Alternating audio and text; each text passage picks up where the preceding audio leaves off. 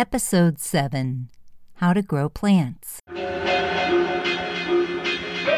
Plants for Life podcast is straight conversation about plant-based whole foods, also known as ITAL lifestyles for health and wellness, with a special focus on cannabis.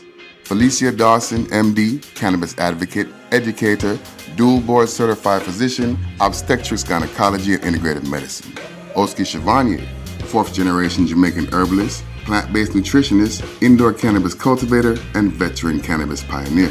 And Marilyn Pierce, RN, author, speaker, and cannabis advocate.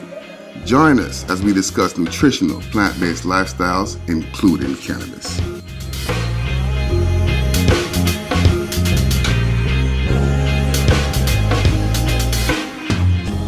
Oski, I love talking to you about growing your own food because you really do that. You really do go out into your garden when you're making anything and you find what's out there that you can add to what you're cooking or what you're juicing or what you're making a smoothie out of.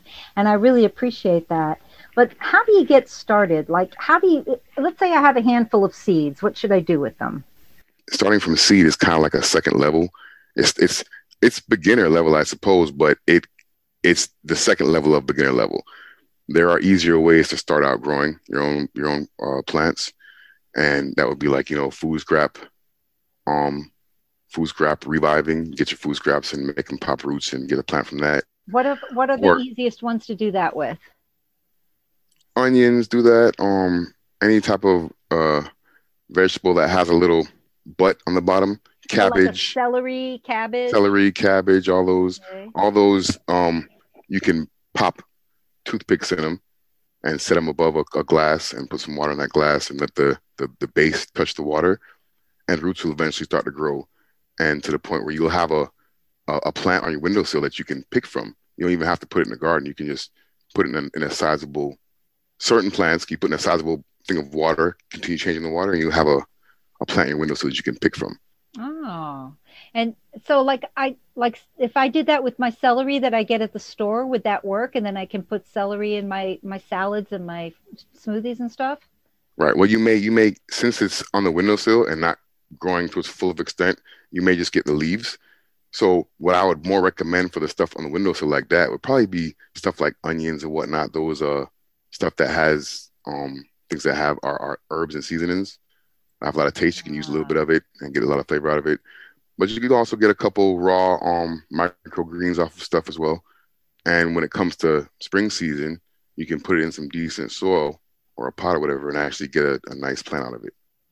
So that would be an easier way to start aside from seed. Got it. But once you get it started on the windowsill and it gets warm outside, then what do you do? Well, you mean springtime? Mm-hmm. You can pop it in the garden. You can put it outside into or you can put it outside into a little space where you have soil. If you have decent soil, that's a key thing. Plant will only grow as good as the soil you have there. If you have some rock hard ground going on, some clay-like soil, you can't just put the plant in there. The roots won't have anywhere to go and breathe, and it won't thrive. So your best bet, if you don't know if you have good enough soil, if you don't know if you have a sufficient lighting in that area, it's not covered by shade trees and whatnot, then your best bet probably just put it into a pot. It's a decent sized pot, 10 gallon or so, and fill it up with some decent potting soil and pop it in there. You could have a potted plant that you can bring indoors in the cold times as well. That's nice because then you can have it year round. Right. Okay, so let's say I decided I wanted to have a small garden. What would I do to make the soil right? You would have to make the soil right. You'd have to start. See, soil is a building process. So it wouldn't just be go out there and make the soil right instantly. If you don't have decent soil, then you're going to have to get soil to put there until you do. It's not just going to be able to make soil instantly because soil is something that's built.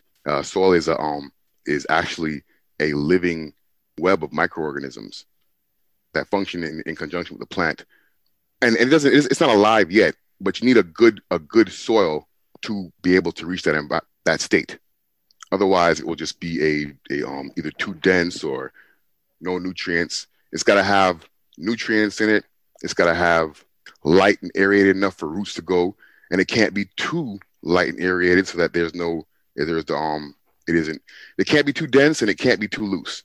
It's got to be a mixture of loose and dense and full of nutrients so that the roots can travel. For one, the plant's are only going to be as functional as your root system.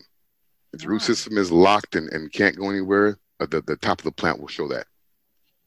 If you don't have a sufficient, you don't know about your soil or haven't tested your soil outside of your yard and don't know what it is, then you're going to want to start with something potted or build a raised bed, which is going to take a little bit of, elbow grease. Not that much, but a little bit. So with a raised bed, then what you're saying is that I can add soil to a small raised bed garden, and then I fill it with all the nutrients and make sure that it's aerated, light and aerated, and has the right consistency for the roots to grow. Right. Okay. If someone wants to start out small, they can get some untreated wood, 2x10 planks. Get one about 2 about 4 feet and 2 about 3 feet. And start a little small bed just like that. It doesn't have to be something huge and hard to manage. A little 2x4 just to start out a little box and fill it up with some good soil and somewhere to put your plants in to get their root systems going and just to get people adjusted to growing. Another thing that makes it easier is checking your local organic nurseries and nonprofits that are in your area. The actual easiest way to get started growing your own plants is to find a nursery and get seedlings. Because you get those seedlings and you can pretty much prep your little garden, get your box together and fill it with soil and have it all ready. And then just go to the nursery and grab your seedlings and pop them right in there.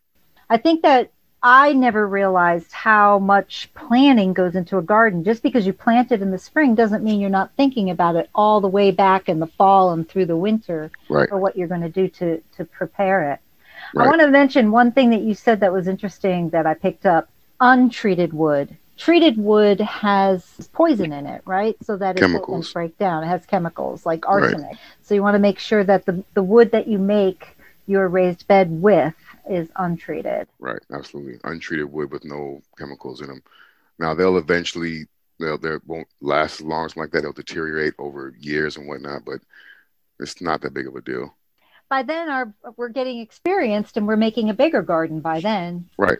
What would you recommend if someone is at the point where they want to make a larger garden? What should they be thinking about? A larger garden. Well, for one, they need to look at their sun. How much light is that area getting? Because the key to your plants growing, well, most plants, your spring varieties and whatnot, they need sufficient amount of sun. Your garden space is pretty much dependent upon, or the majority of garden space depending on how much sun that area gets per day. Wow. So if you have a lot of shady areas in your yard and whatnot, you're going to have to think about there are plants that thrive better in shady areas. Unfortunately, lots of the fruiting plants like sunshine, so those are the ones that are going to be giving you lots of food. But there are plants that you can plant in shade areas that'll get there, like some of the herbs like shade areas, the oreganos, the rosemaries, the lemon balm can thrive right under some shade. So there are a lot of good herbs. So if you have shady areas, another thing about gardening and planting is knowing what plants do what, where, and how. Like you kind of got to also know what your plants like and don't like. There are certain plants that like it to be chilly.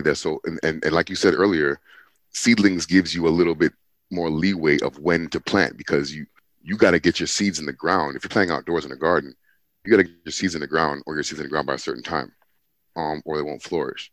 So nurseries and whatnot help you grab seedlings and just have your garden ready from before season's ready and just go ahead and pop your things in there on time and get going, as opposed to waiting for your seeds to pop and getting them in there in the soil at the right time of year, because it's going to take a little bit of time to dial in what your environment's doing and work with it.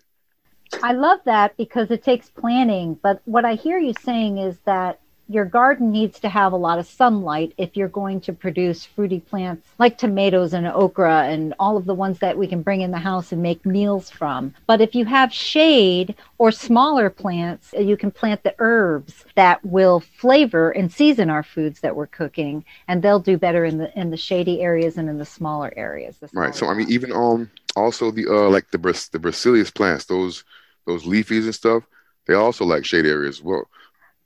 I have a question before we go on to the elements of growing light soil and water. I want to talk about community gardens. That would be a bigger grow. How does a community garden work? I mean, I've seen so many of them, but I don't know exactly how to get involved or what my part of it would be or what I get out of it. How do community gardens work?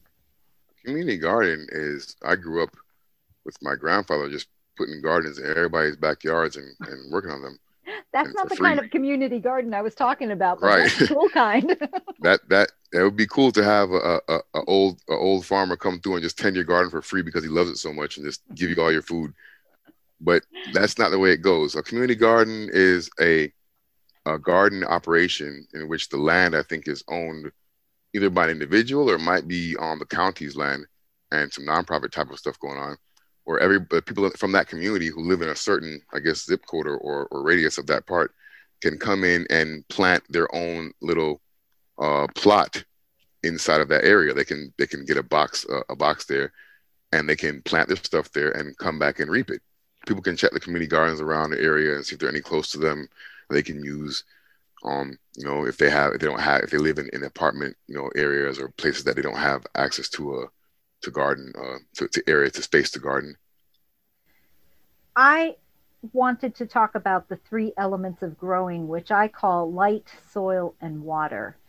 Can you give us an overview? We've sort of talked about the light and the soil a little bit, but how do they all work together? And what would you think is most important, or is there one that's most important? Light, soil, and water, you said now, right? Well, that's Uh, what I thought. well, yeah, definitely. Light, soil, and water, and that's pretty much the three elements. If you can tap those in, really, if your soil, once you've built a soil web, which is pretty much essentially the microbial life network that builds up after a while of stuff breaking down and becoming a nutrient dense, a lot living soil environment. After that, you pretty much are just feeding depending on what the plant wants. You don't have to do much feeding. You do foliar. The soil starts to defend the plant against pests and also feed the plant as well. So you just kind of need good water after that. And there's other ways to make microbial fertilizers and whatnot from the same fast growing weeds and whatnot, and the same plants that you are growing. You can actually make fertilizers for the plants from that. There's no need to actually, once you get a proper soil web going and it's in a properly lit area and you have a proper watering system going on, plants will thrive. Now, not saying that it's not going to be work, because I mean, now a soil network is not going to happen in a year or maybe even two. It takes a while for this to get developed. And until that happens, you're going to be fighting pests. And you're going to be, I went through hell out here in Georgia with the environment, trying to get the plants to be pest free and everything because I watched my grandfather grow, but I didn't necessarily know what was going on. And it's also Miami, where it's just so forgiving. The Caribbean is just everything you put in the ground just grows. Out here it's a bit different. The seasons change, and then there are pests out here that I just don't know about. My professional growing is cannabis indoors, so we control the pests. You know what I'm saying? We don't have pests coming from all out of who knows where, and I had to research how to get rid of these guys and how to get rid of them. There's ways to build pesticides and whatnot from your own from the natural and organic ways. Like for example, if a plant doesn't get attacked by pests and you see that in your yard, you see a plant just doesn't get messed with by pests, you want to plant that plant next to your plants that do. Or you want to take that plant and extract some of its pesticides to spray on your other plants. Tomatoes, you look at your tomato plants and see that these guys ain't getting no type of pests on them because tomatoes have a natural pesticide inside the leaves. You can take those tomato plants and soak them and get out that pesticide from those tomato leaves and spray it on other plants that are having problems. Same thing with like lemon balm. Lemon balm is you'll watch the terpenes and smells of lemon oil just repel the crap out of pests. It's got that. I think it's the base of that citronella smell. That's fascinating. Actually, I never would have thought of that. Is using observing the plants that are not being bothered by pests, and then creating sort of like an extract that you'd spray on the other plants in order to keep them from getting bothered by pests, or plant your other plants near that plant because that plant will protect it. Right. I have I plant lemon balm on the side, and mind you, lemon balm is very prolific, so you got to be careful. You can't let it go into your bed. But I plant them on the sides of the beds, right? Or I plant them on the sides of the beds, and where you can even see where the lemon balm is, the plants are untouched, and where it's not, the plants get messed with. Sir, I have beds, and they're around the beds. I have like a little herb garden beside the beds, and every year the lemon balm pops up other places. Sometimes even pops up inside bucketed pots with soil, like compost, like it's like way over there. And I have no idea how it got there. But if it's in a place where I don't want it, like it pops up in a bed, I'm going to take it out of that bed. Unless it's in a place in the bed where it's not affecting anything or anybody, and it's just like off in the corner. Then I'll just leave it and plant what I'm going to plant next to it. But if it's dead off in the middle, and I haven't had this problem yet, I haven't had it jump into one of the beds inside of it properly. I've had it jump close and in the corner, but nothing where it's like offending the plant to the point where I got to take out the bed. You got to keep an eye on that lemon balm. Right. And I keep herbs I do companion planting. So there are herbs in my beds that there are perennial herbs inside my garden beds. Like there's oregano in my garden beds that just come back every year, and I plant in between them, because those are oregano is not liked by pests. Right. Another one. It repels pests. Nice. Right. Most of these herbs that have these high terpene profiles are pest repellent. I just believe, I mean, I'm not sure, but I just think pests are sensitive to those high amount of phytochemicals. You know what I'm saying? They're just very strong, and the way the environment is made, those herbs are for our healing, and they're so strong and powerful that the bugs don't even mess with them like that, and we have access to them. That it must be true. I love it because it's the strong ones you're talking about, the lemon balm and the oregano and rosemary, and those are the ones that just have those pungent terpenes that are even kind of strong for us. So bugs don't mess with them. Mm-hmm. I don't want to go too far into it because we're doing really well so far, but can you give us just a little bit about hydroponic growing and when you would do it and a quick way to get started?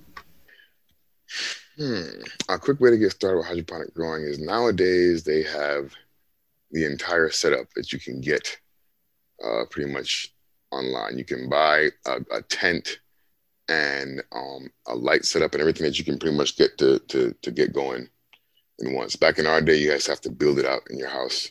You go to Home Depot to get a hydroponic garden in your house. That's where you go, Home Depot. What kind of space do you need? What kind of space do you need to do that, though? Oh, not much. A small closet space. They have little hydroponic grow tents about the size of a dresser. They have them very small. They have stuff that they have little things that you can probably put on your countertop, man. They have so much technology nowadays to allow people to do little small grows. They have little hydroponic growing towers that I've seen them set up in, those are kind of expensive though, in the school I was working with. Little towers that have the whole, it's actually aeroponics. That's aeroponics, where the water's in the bottom and it's shooting the mist up through the little tower, and the roots are fed by that. If you don't, I can tell people the old school way of doing a hydroponic setup. You can get a little plastic tote, one of those little totes from Walmart, and you can get some PVC pipe and carve what is called you can make a little NFT, a nutrient film technique, with parts from Walmart and Home Depot, probably numbered into maybe about $50 to $100. And then of course you're gonna need a light. If you don't get a light, you can use it by the windowsill. But you can make a little hydroponic setup to put inside your house for $100, man, with a nutrient film technique, a little piece of PVC about 3 feet long, about two of those, about 6 inches wide. A little storage bin totes, right? One of those, the covered ones. One of those, and a little pump, one of those little pond pumps, right there. And why do you need the pond pump? The pond pump is going to circulate the water from the reservoir. Because what you're going to do is you're going to put water. You're going to put your water and food inside that tub. On top of the tub, you're going to rest that PVC at an angle, and have a hole inside that PVC so that the plant can go inside that, and the little plant and the roots, right? Now this PVC is going to be at an angle with the hose from the pump connected to the top of it, so that the water goes from the bottom feeds it to the PVC through the roots, and then because it's at an angle, the water will flow right back down into the reservoir. So the nutrients just go past it right around. Right. So when you're feeding, you just turn the pump on, click, and it feeds. You do that for a little cycle, whatever. Turn it off and keep going. And it just sits there and does its thing. Tell us about growing in the house real quick, and then we'll wrap it up. What about lighting? What's the best light for growing? Sunlight.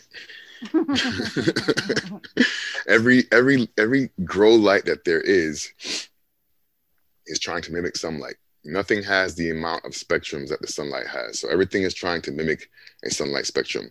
Grow lights used to be high pressure sodium and metal halide. And those were the go-to grow lights that you would use that had the maximum amount of spectrums, but they're super hot. And they're still great grow lights and whatnot, but they're super hot. And once you use those, you have to account for the amount of heat they give off. And you may have to add things to cool your area down as well, depending upon the strength of the light. And it just makes indoor growing more complex, and you might need more tools because of it. You're gonna have to control the heat. You can't have it as close to the plants, like it has to be a certain distance from it. So, but now they have LED lights. They have these LED lights where they don't emit at that much heat at all, almost no heat, and they have some decent ones that can give you a pretty good spectrum. And if you're not growing cannabis, you don't necessarily need the top LED light. If you're growing cannabis, you need the best of the best, because you want it to produce to the best visibility, because every single trichome counts when you're talking about that. But if you're just growing plants and foods, like your regular, you just need a decent grow light. You don't need like the top of the line grow light for that. You can get a decent one and set it up in your closet if you want to. If you have a walk-in closet, oh God bless you, you have enough space for a baby garden. You can put a couple of LEDs on top of your regular closet, not even a walk-in, and just put some things on the bottom. Put some plants on the bottom. We don't need clothes. We need food to eat so that we can be independent. Put the clothes under your bed. That's right. Put the clothes under your bed. The best thing that I heard you tell me once, and I have done this since, is just put a pot on a windowsill, grow something. Right. And also, there are plants that are forgiving. Start with forgiving, prolific herbs. Like, you don't have to start with trying to get food. Start with herbs. Herbs are powerful, and they're forgiving and prolific.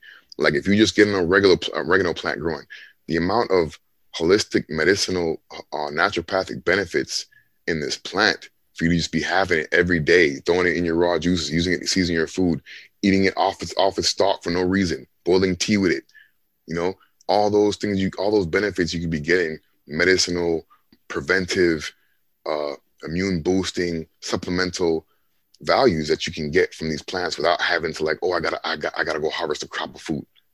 A herb garden alone could just start you off. You just have an herb garden where you plant nothing but perennials, and they come back every year, and all you do is just go outside and you have a patch of herbs each year, along with the stuff that you can forage. Well, thank you, Oski. Thank you for being a positive influence on me. As you know, I have begun gardening. Just like being a millionaire, you don't go from poor to a millionaire. There's a lot of steps in between. And so I appreciate you helping me to get started on the steps to gardening. It's my pleasure and duty, and I'm learning as well. So We're all on the growing journey. Right. I'm learning more every day. I'm not my grandfather. My grandfather came up here, and he's a master farmer. You know, he came up here. I was 100 years old. Looked at this ground and said, "Nothing can grow up here. It's horrible." Straight up. That's what I got to deal with out here. My grandfather looked at this earth around and said, "This is ridiculous. Nothing can grow up here." Okay, so just to let you know that, and this is an agricultural state. Right. So you know what I mean? That this goes to show you that it's just every environment is different. You know, if you may be a master in this environment, you go to a different environment, you have to learn again. I hear you. And just for those who are listening, if you don't know, the state we're talking about is Georgia. And there's the very famous Georgia clay, which has nutrients in it, but it doesn't support everything. You really have to work with the soil. It's good nutrients, but it's very dense and clay-like, and no roots will survive in it. You have to make your soil out of it and use that nutrient content in your soil. Well, thank you, Oski, and thank you to your grandfather and to all of those in your family that taught you how to grow, so you can share your knowledge with us. Right. Give thanks. Thanks for listening. Please subscribe to this podcast. Also, look for us on YouTube and at plantsforlife.com. Plants for Life. Plant-based lifestyles and ancient nutritional treatment strategies. Plants for Life. The ideas presented in this podcast are meant for general informational purposes only and should not be considered professional advice. The Plants for Life podcast and Plants for Life LLC and all affiliate subsidiaries disclaim any liability for any damages arising out of reliance on the information presented. Please consult licensed professionals for any medical, legal, or business advice.